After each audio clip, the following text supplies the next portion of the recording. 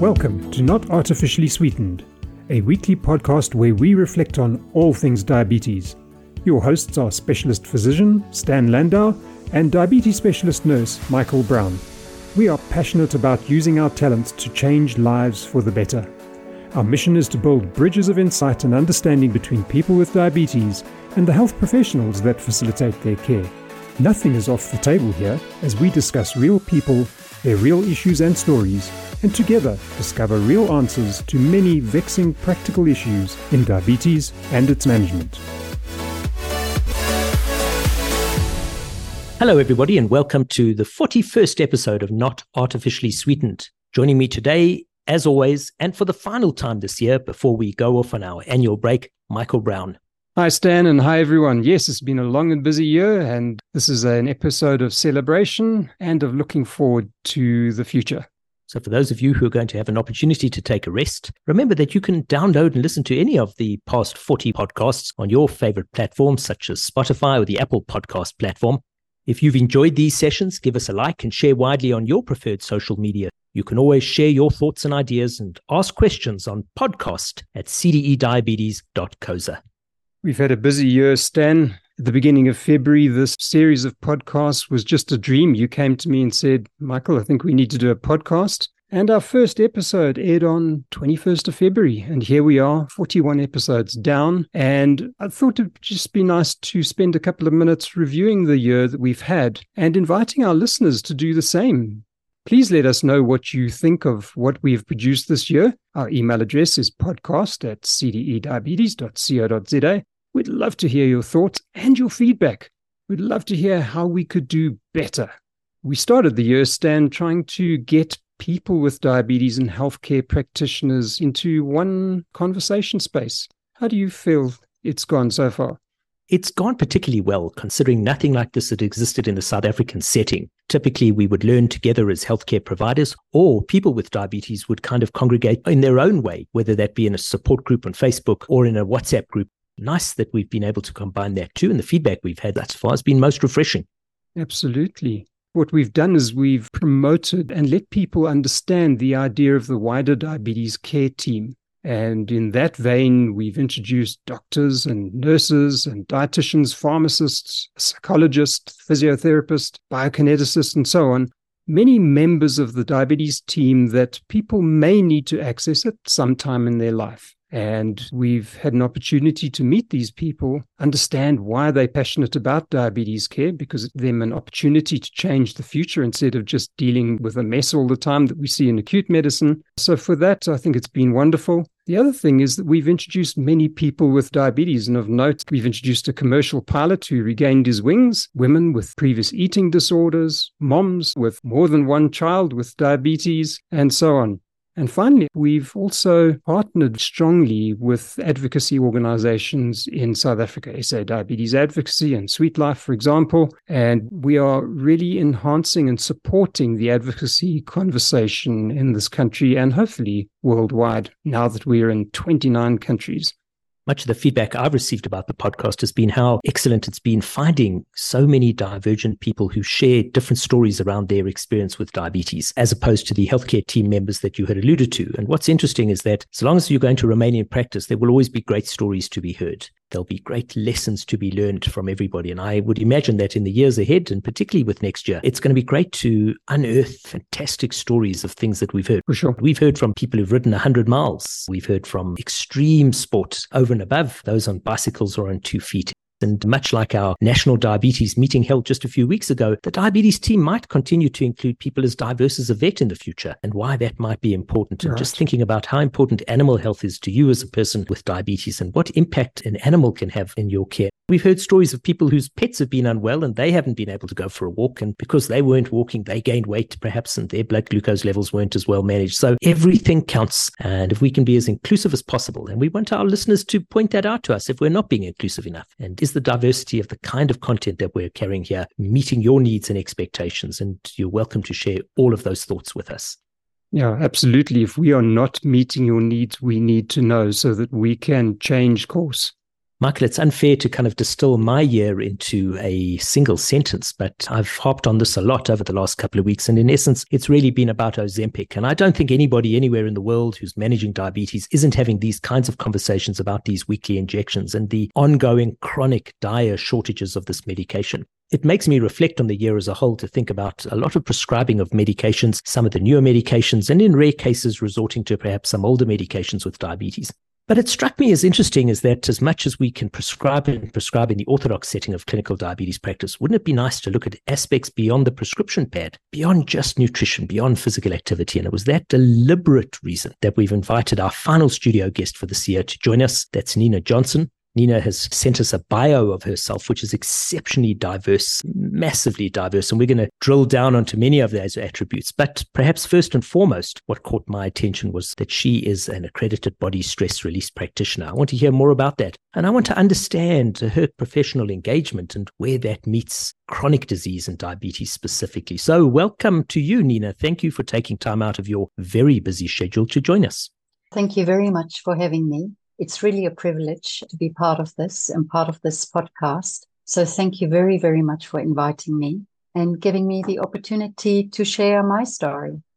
You know, I often hear patients come in and they say, doc, you're not going to like this, but I went to see a homeopath last week, or doc, you're not going to like this. I'm using an Ayurvedic medication.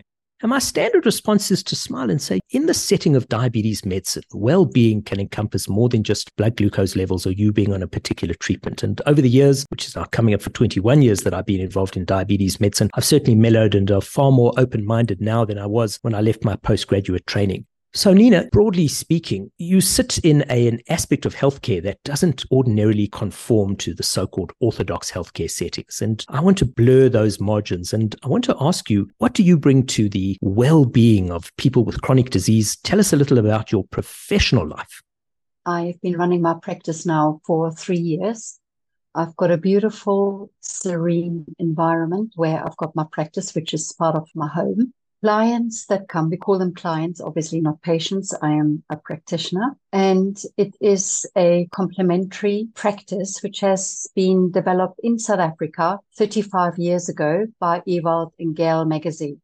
Just to keep it as short as possible, what the background is concerned, Ewald fell out of a tree when he was 5 years old. He was out for the count for a week, and when he came to himself, he was in severe pain.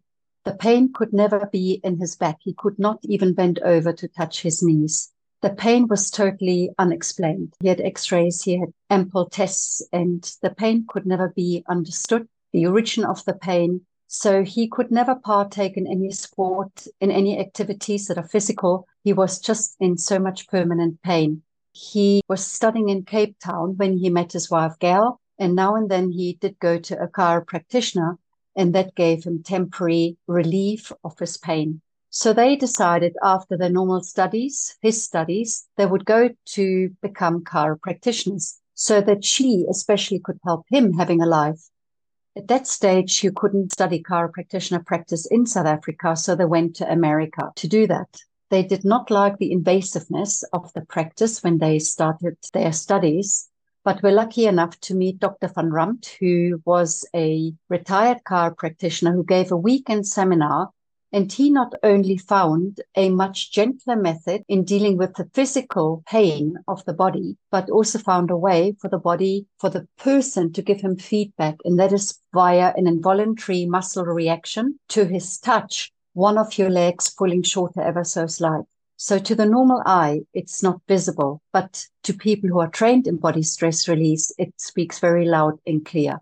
So that's got them very excited about the muscle structure and the nerve structures in the body. We've got a big nerve structure in the neck, usually responsible for the upper part, and we have got a big network of nerves at the lower back, which is usually responsible for the lower part of the body. However, what we have found is the majority of people have got problems in the lower back, but that can radiate all the way up to the neck and then down again. So they started working on each other, and his pain, she obviously more on him, and his pain started becoming less. They did finish their studies as chiropractors, came back to South Africa and opened their chiropractor practice in Cape Town. However, with every patient that they had, they used them as a case study. They worked together on the body, because most of the time you lie with your face down and we work on your spine. And what they found is they did a case study with every of their patients and accumulated their data and developed their practice, because Dr. van Rumpt only did the start of it. And so what they found is it did not only deal with the physical pain, it also dealt with an overload of emotional and mental stress overload.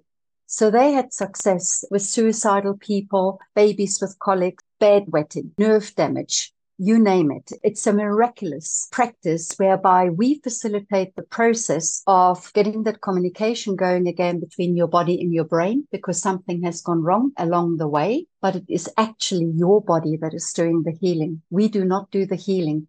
We just facilitate that connection again, because your brain, your body, and your emotions are not separated. And often something that happens to you on an emotional and mental level has a direct physical outcome on the body in terms of pain, in terms of even depression. Something could happen that triggers something. I've had a case of epilepsy that was triggered by something happening at the age of 8, which was very traumatic for that person. The person is now 22. And had very regular 4 to 5 episodes a week. After the first session with me, it stopped. She has had no further epileptic fits. So it is astonishing, but it's not me doing it. It is the body healing and actually opening up that overload of stress. We use an analogy where we open up this onion and we go down to the layer of that stress overload, which could be there even for 20, 30, even longer years, just sitting there. And so what we do is to facilitate that opening and that communication. And so they were so successful, Ewald and Gail, with what they did. They stopped using chiropractitioner practice altogether and only used what they developed. And they then closed the chiropractioner practice and opened Body Stress Release in Cape Town. Then there was an interest by some of their clients. They said, you can't keep that knowledge to yourself. Can we please become practitioners? So the training program together, and they had the first number of trainings in Cape Town. Later on, they bought ground in Rondaflay, which is outside Wilderness, and they built the academy overlooking one of the lakes. And this is still where the academy is today. They can take on 24 students a year. We usually have 10 of those coming from overseas. We've got a high number of BSR practitioners in Holland. Holland is very open to the self-healing body, to alternative. Overseas, that's where we have the highest number of practitioners. Worldwide, we have about 470. In South Africa, only 180 practitioners. And the majority of those are along the coast. I must say, it blows my mind every single day when I see the capacity of the body self-healing. What diabetes is concerned, there is a huge impact mentally and emotionally to people who live with a chronic condition, as well as neuropathy. I've had clients who had nerve damage. Okay, not only people with diabetes, but also other people who had nerve-related issues in their body. And inflammation, we can hardly touch them. And it is amazing to see the capacity of the self-healing body. It really is amazing. I just recall one particular case. He couldn't feel his feet. A person with type 2 diabetes. His son paid for him, a man in his 70s. He could start feeling his feet again. I mean, how amazing is that? So the body truly has the ability to heal. I listened to some of your former podcasts and talking about the Center for Diabetes and how you train your staff to really engage with all the people that come into the center. It doesn't matter if it is people with diabetes or not. And this is truly what you have created. You have created such an amazing environment that is so welcoming to come into the clinic. I mean, I've been going to the Diabetes Center in Houghton now for 23 years, and I'm known to most people there because I've been coming for such a long time. And I'm always greeted by name, and sometimes I don't even know the people by name. But it's always this engagement. It's like a big family. And you are not just a number, you are a person. And that's how we treat people also with BSR. You are a person who's coming to see me, and not just on the physical level, but also on the emotional and the mental level, and to be able to talk about your stuff. Nina, thank you for sharing that, particularly about your diabetes, which I'm sure we're going to get into. Before we do that, let me ask you, you've spoken kindly about how the staff is sensitized, but if you're a South African who's paying a medical aid, you kind of have this expectation that the traditional orthodox approach to care is what you are going to get. How do you sensitize somebody to something such as stress release and the emotional component when most people have grown up, you have a cut, you have a Band-Aid, you see the doctor and you get a handbag full of medication? I'm interested in how we should be helping people become more sensitized to alternative ways of providing chronic care. One of the main aspects is the emotional and the mental impact it has living with a chronic condition, being labeled by other people, being put in a box where there is nothing else but medication, and going to a health provider that gives you the medication. It goes far beyond. Living with a chronic condition is really putting such pressure on all aspects, mentally, physically, emotionally. And for people to actually see that often there is a lack of happiness, there is sadness. Often people don't realize that they carry this sadness and this burden. Yes, we live with this chronic condition, but we can share. We can do things that actually give us better well-being, mentally, emotionally, and physically. You asked the question, how can we sell to people with diabetes, if I understand your question correctly, to maybe seek alternative to medication, to diet, to actually really go and experience, maybe go to a reflexologist who can actually work also with your body and your meridians and pick things up. It is actually the people, the diabetes nurses in your clinic, as well as you, doctor, the head of the nursing facility there, Michael, to maybe talk about to your patients, to talk about that there are other outlets in terms of especially getting you mentally and emotionally in a space where you can cope better with what you are living. You're not going to change that easily what you're living with, especially if you've got type 1 diabetes. You can't change that. However, alternate health professionals can add a better quality of life mentally and emotionally to what you are going through, and making it easier for you to accept what you're living with, but to also even welcome it in a way. When I meet people with type 1 diabetes, I met a young man the other day. He's only early 20s. And he said, you know, Nina, in a way, I'm welcoming that this happened to me because I have really started looking after myself on all levels. And I would have continued abusing myself, drinking alcohol, overeating, not getting enough sleep, and. But this has really put me on a path of wellness. So if one could embrace to see the positive out of a situation and actually embrace it and say, okay, I'm living with this and I can use it to the best of my advantage. And in the same way, share it and help other people who live with the same condition. Nina, as an evidence-based practitioner, what you're talking about fascinates me because I understand the whole concept of allowing the body's own innate healing processes to reach their maximum potential. But I'm interested, as I'm sure many other health professionals are listening to this podcast, body stress release doesn't use medication or machines. It doesn't involve massage, manipulation, the use of pressure points or energy meridians. So what exactly does it do? How do you achieve the outcomes you do achieve? And what outcomes can people expect to achieve? We do work physically on your body. So most of the time, I, for example, have got an automated bed where I lower you down so you don't have to climb on the bed, and I physically work on you. I work mainly on your spine, but also other body parts. It's a very specific, very, very gentle technique. We work on pregnant ladies. We work on babies. We work on the elderly. We work on adolescents. We work on young children. And obviously, it has to be extremely gentle, working on babies and the elderly especially. The technique we don't disclose. It is a very unique technique, which is very gentle, but you will feel my touch, and it is proper anatomy that we are dealing with. So I am not working with crystals or anything like that. It is proper anatomy where I really work with my hands. I read your body, the body feedback that you give me in terms of one of your feet pulling shorter. To me, it speaks loud and clear, and then I release accordingly. Often overload of stress is along your spine. The spine is our life, truly. Without the spine, we don't exist. And what we also found is that it's very directional. So we test, we call it testing. We test in the one direction. If there is a no answer, we test from the other direction. And that is an involuntary muscle reaction. You do not control that. What you can expect when you come here, we are often, just like to mention, the last resort for people who have been down all other avenues.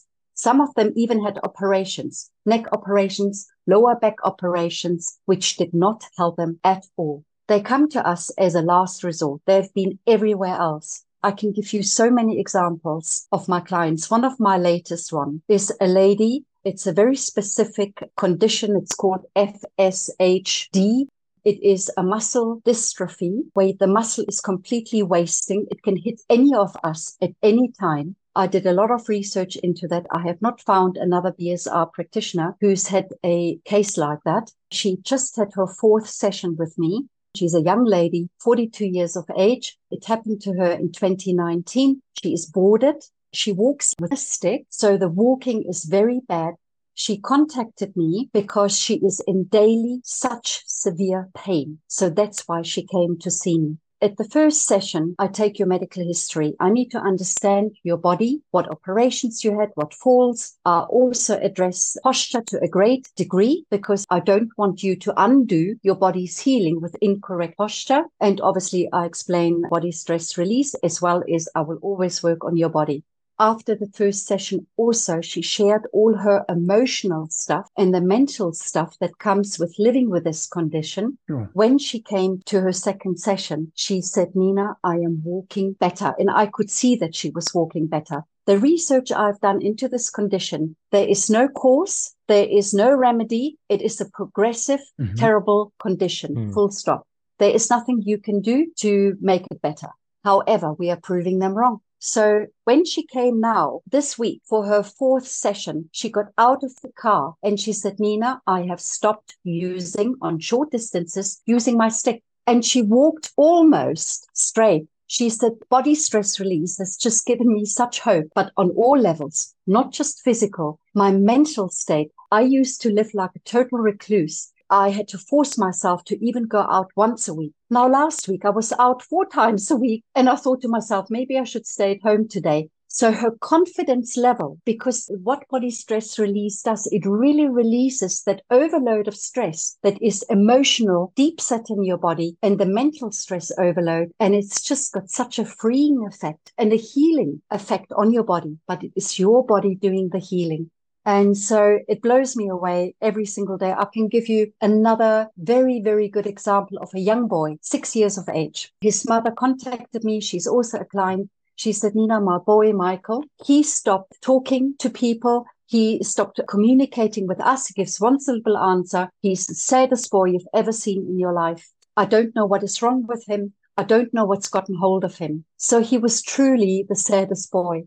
Obviously, with a child or an adolescent below 18, I take the medical history with a parent without the child being present. When I brought him up, the tears were streaming down his face. So he had an immediate emotional release. We did not talk about it. The next day, I spoke to his mother. She said, you've given me back my boy. He is running around. He is laughing. He started playing again with the children in the complex.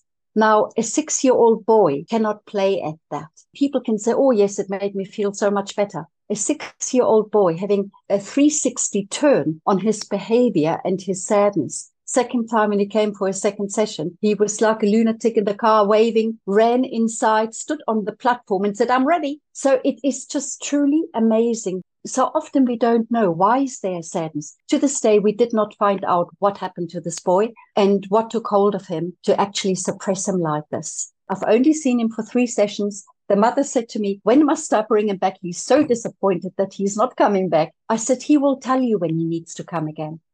Nina, you're a vibrant person. You are really a go-getter. Your bio has done so much, and I'm enthusiastic to hear. You're a person who's living with a chronic condition, type 1 diabetes. And as I alluded to earlier, I'm grateful that you've shared that information. Can one practice body stress release on oneself? Number 2, is this something that has been part of your journey within diabetes? And were you historically disappointed that the medical profession had perhaps only looked at your blood glucose as a measure of your health and well-being? Tell us about your journey as a person living with type 1 diabetes and perhaps where that intersects with this kind of treatment options that you practice.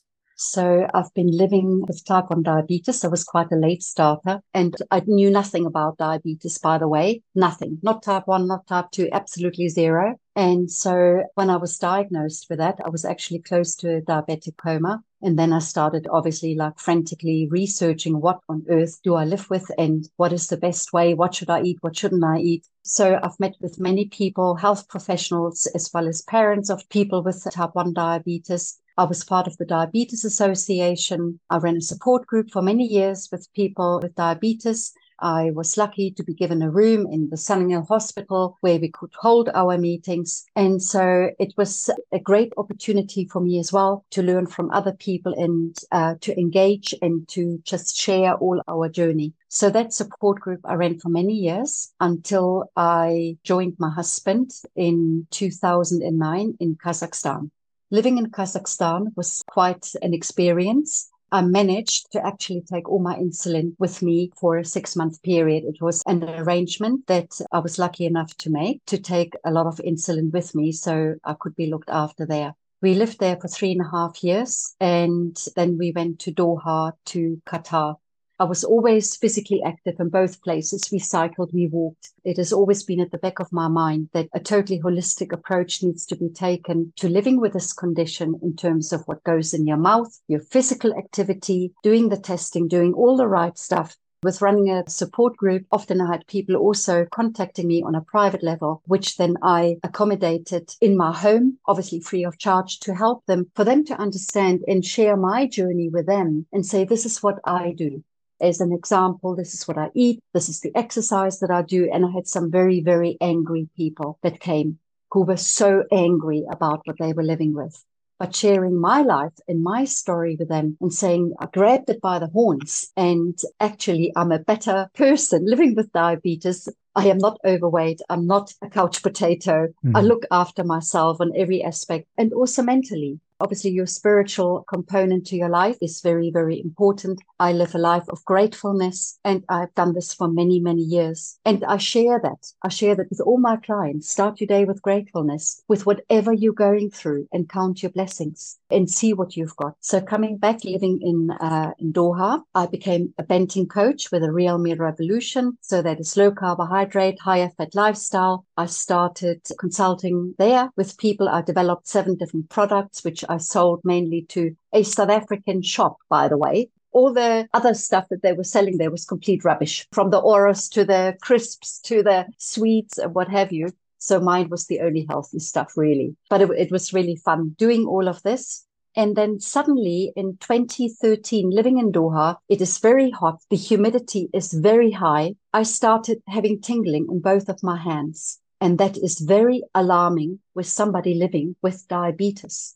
And so I came for a 2-week period to South Africa. And luckily, I spoke to the right person that I shared this with. And she sent me to a body stress release practitioner.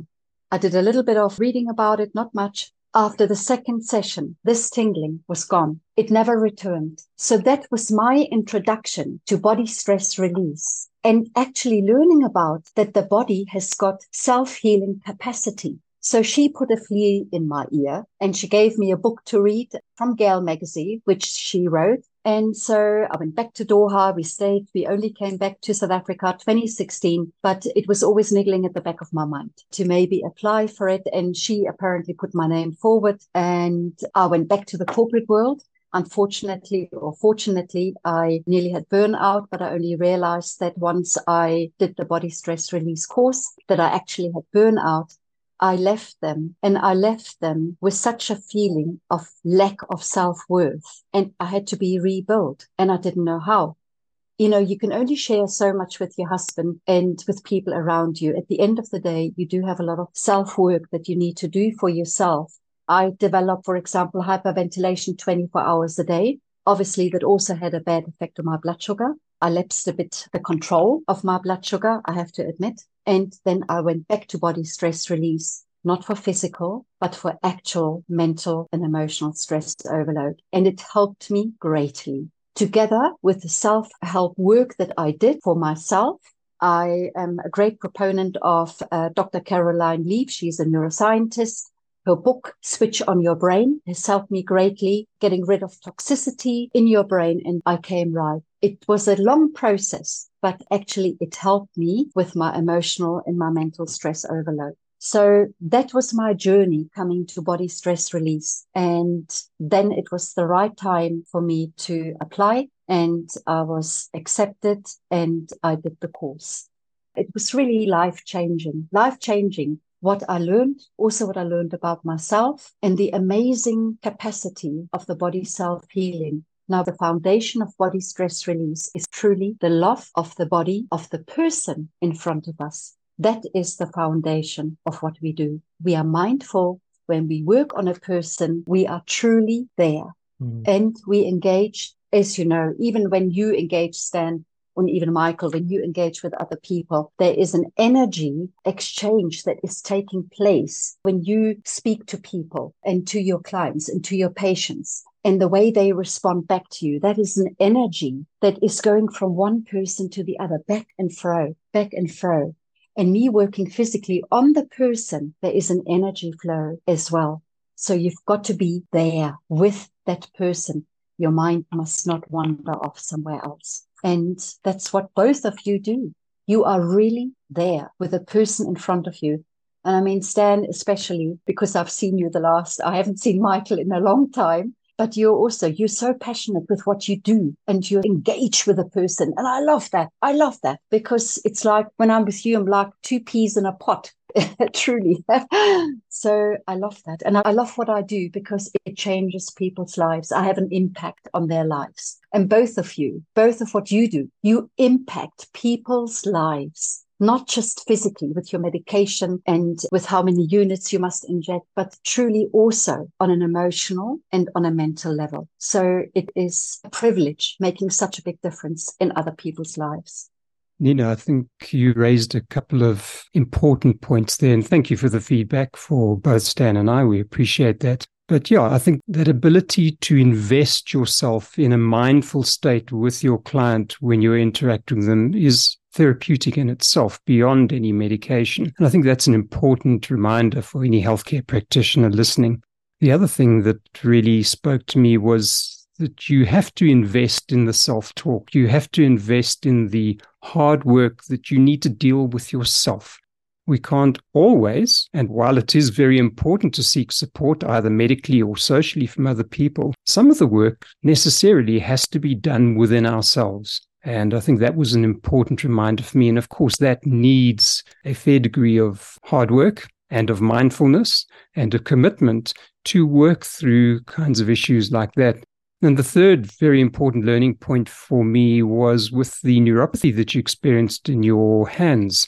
We've spoken at length of this, that many conditions in diabetes may only be diagnosed when they're a diagnosis of exclusion. And the fact that body stress release ameliorated that neuropathy reinforces that approach, that we mustn't be always saying, well, just because you have diabetes, then it must be a diabetes-related neuropathy. And I think that's a very powerful reminder that we need to be looking at other physical, but also very importantly, other emotional, spiritual, chemical, other causes for what we are seeing clinically. Thank you for that. And Stan, you also asked me, can I do body stress release on myself? Because we work mainly on the spine, it's very hard for me to get there, but I had happenings where I sprained my ankle. Then I can work on myself and apply the technique because I can get there. But other than that, I've got a colleague who was in my year, Hildegard, and her and we give each other releases at least twice a month because it is important for both of us to be mentally and emotionally well. And giving each other the body stress release sessions, it makes us just into happier beings. It really has got such a huge impact. And I've got many clients that came purely for physical issues. And then often I see, and they come with their faces all crunched up. And second time they walk in, they've got clarity and their eyes are clear and there's a smile on their face. The pain is less, but it's done more than that. It's healed something that was stuck there. One of my clients comes to mind. After the first session, she met with her mother and she said, "You look different." And she said, and my friends actually said, what are you doing? You look so beautiful. And she didn't have major physical pain, but she said, Nina, something just left me. I didn't even know it was there, but it burdened me, obviously, but I didn't even know it was there. I am just a happier person. And so I get this comment from many people that it really helps you just releasing that overload of emotional and mental stress that we all experience. I've got a lot of men that come to me only for emotional and mental stress overload. Mm-hmm. There is nothing physically wrong with them, except maybe not sleeping well. But after the first session, suddenly they can sleep well. So that's my story. And I am just very privileged to do what I do. And I'm very grateful, truly, truly grateful. Much like hearing stories of our expert guests when we invite them on, Michael, I think many people who come to a consultation in the setting of chronic care are often surprised that practitioners may prod around the aspects. 20 years ago, you really just downloaded the glucometer and focused on the numbers. I think we've become much more sensitized in the last couple of years, and particularly after COVID, really getting into the head, so to speak, of the person with diabetes, understanding their wider context, what's going on in the family, what's happening professionally. Is your job vulnerable? Do you have good food security at home and the like?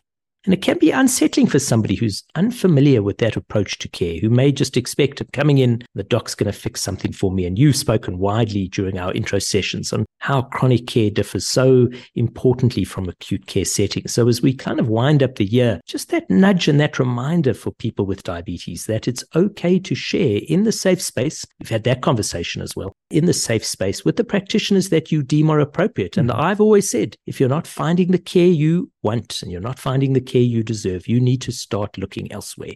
There's much more to diabetes management or chronic care than just the numbers. And absolutely, Nina, you've exemplified that here today, is that there's the spiritual domain, this aspects where care can be sought and must be sought to really fix a person.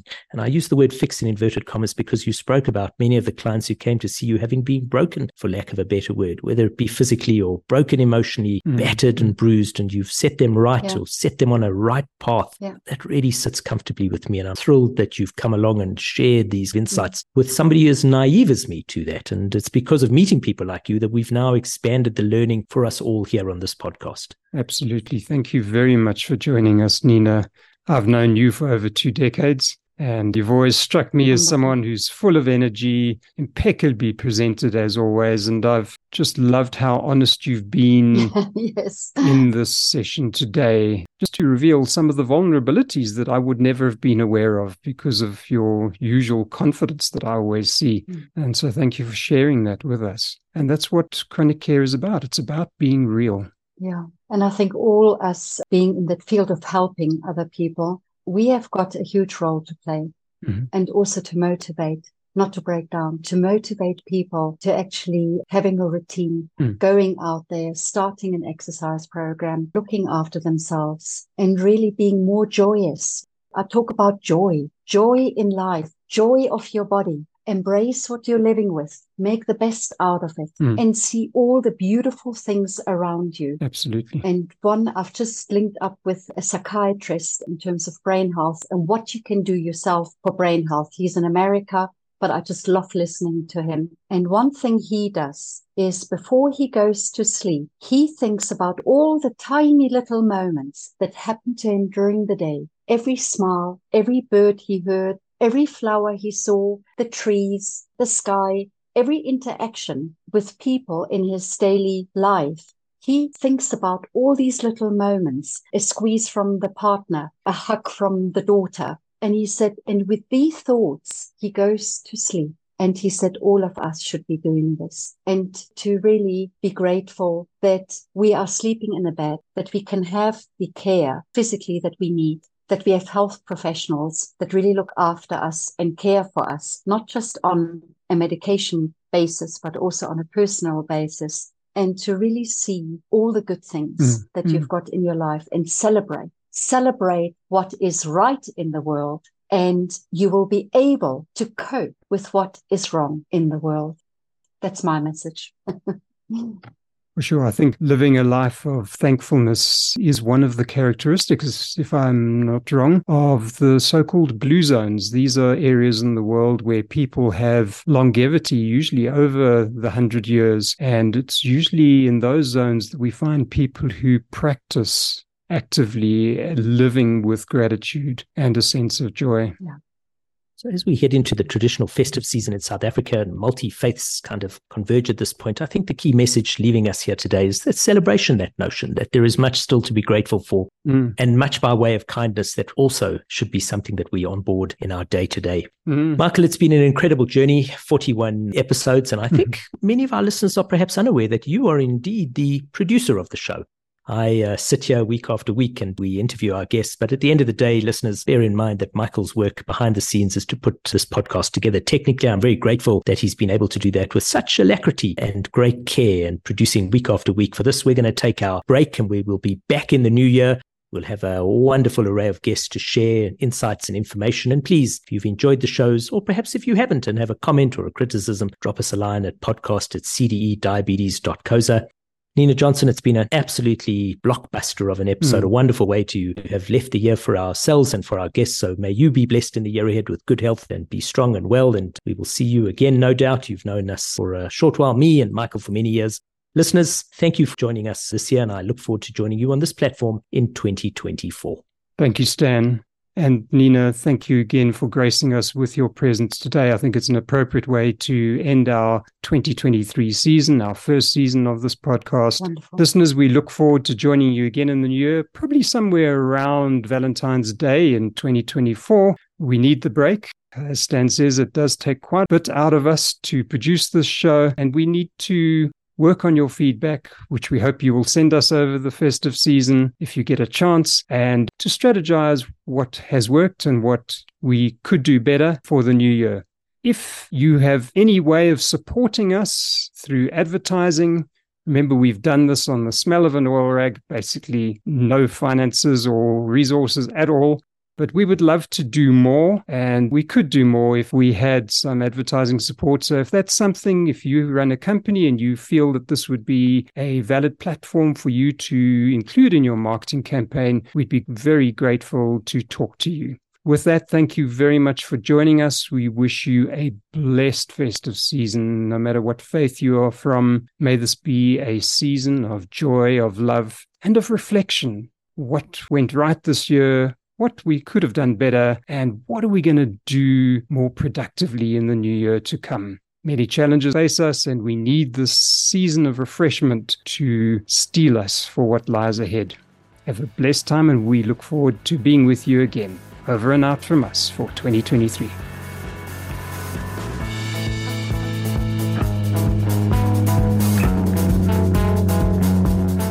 Thank you for joining us on Not Artificially Sweetened, where we aim to build bridges of insight and understanding between people with diabetes and the health professionals that facilitate their care.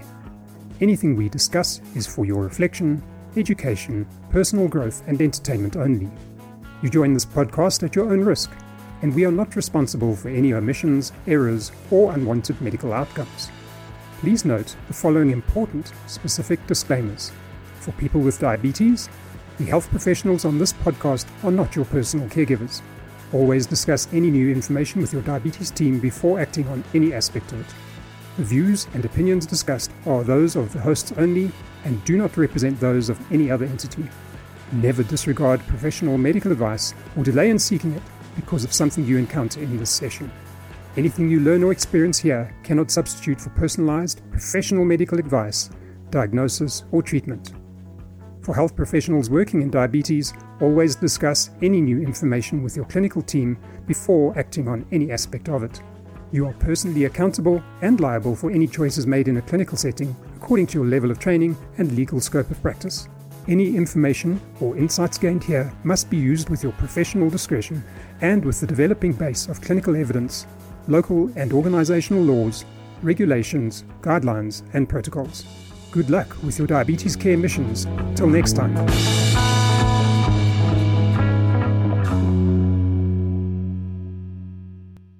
And it's a wrap. Yay!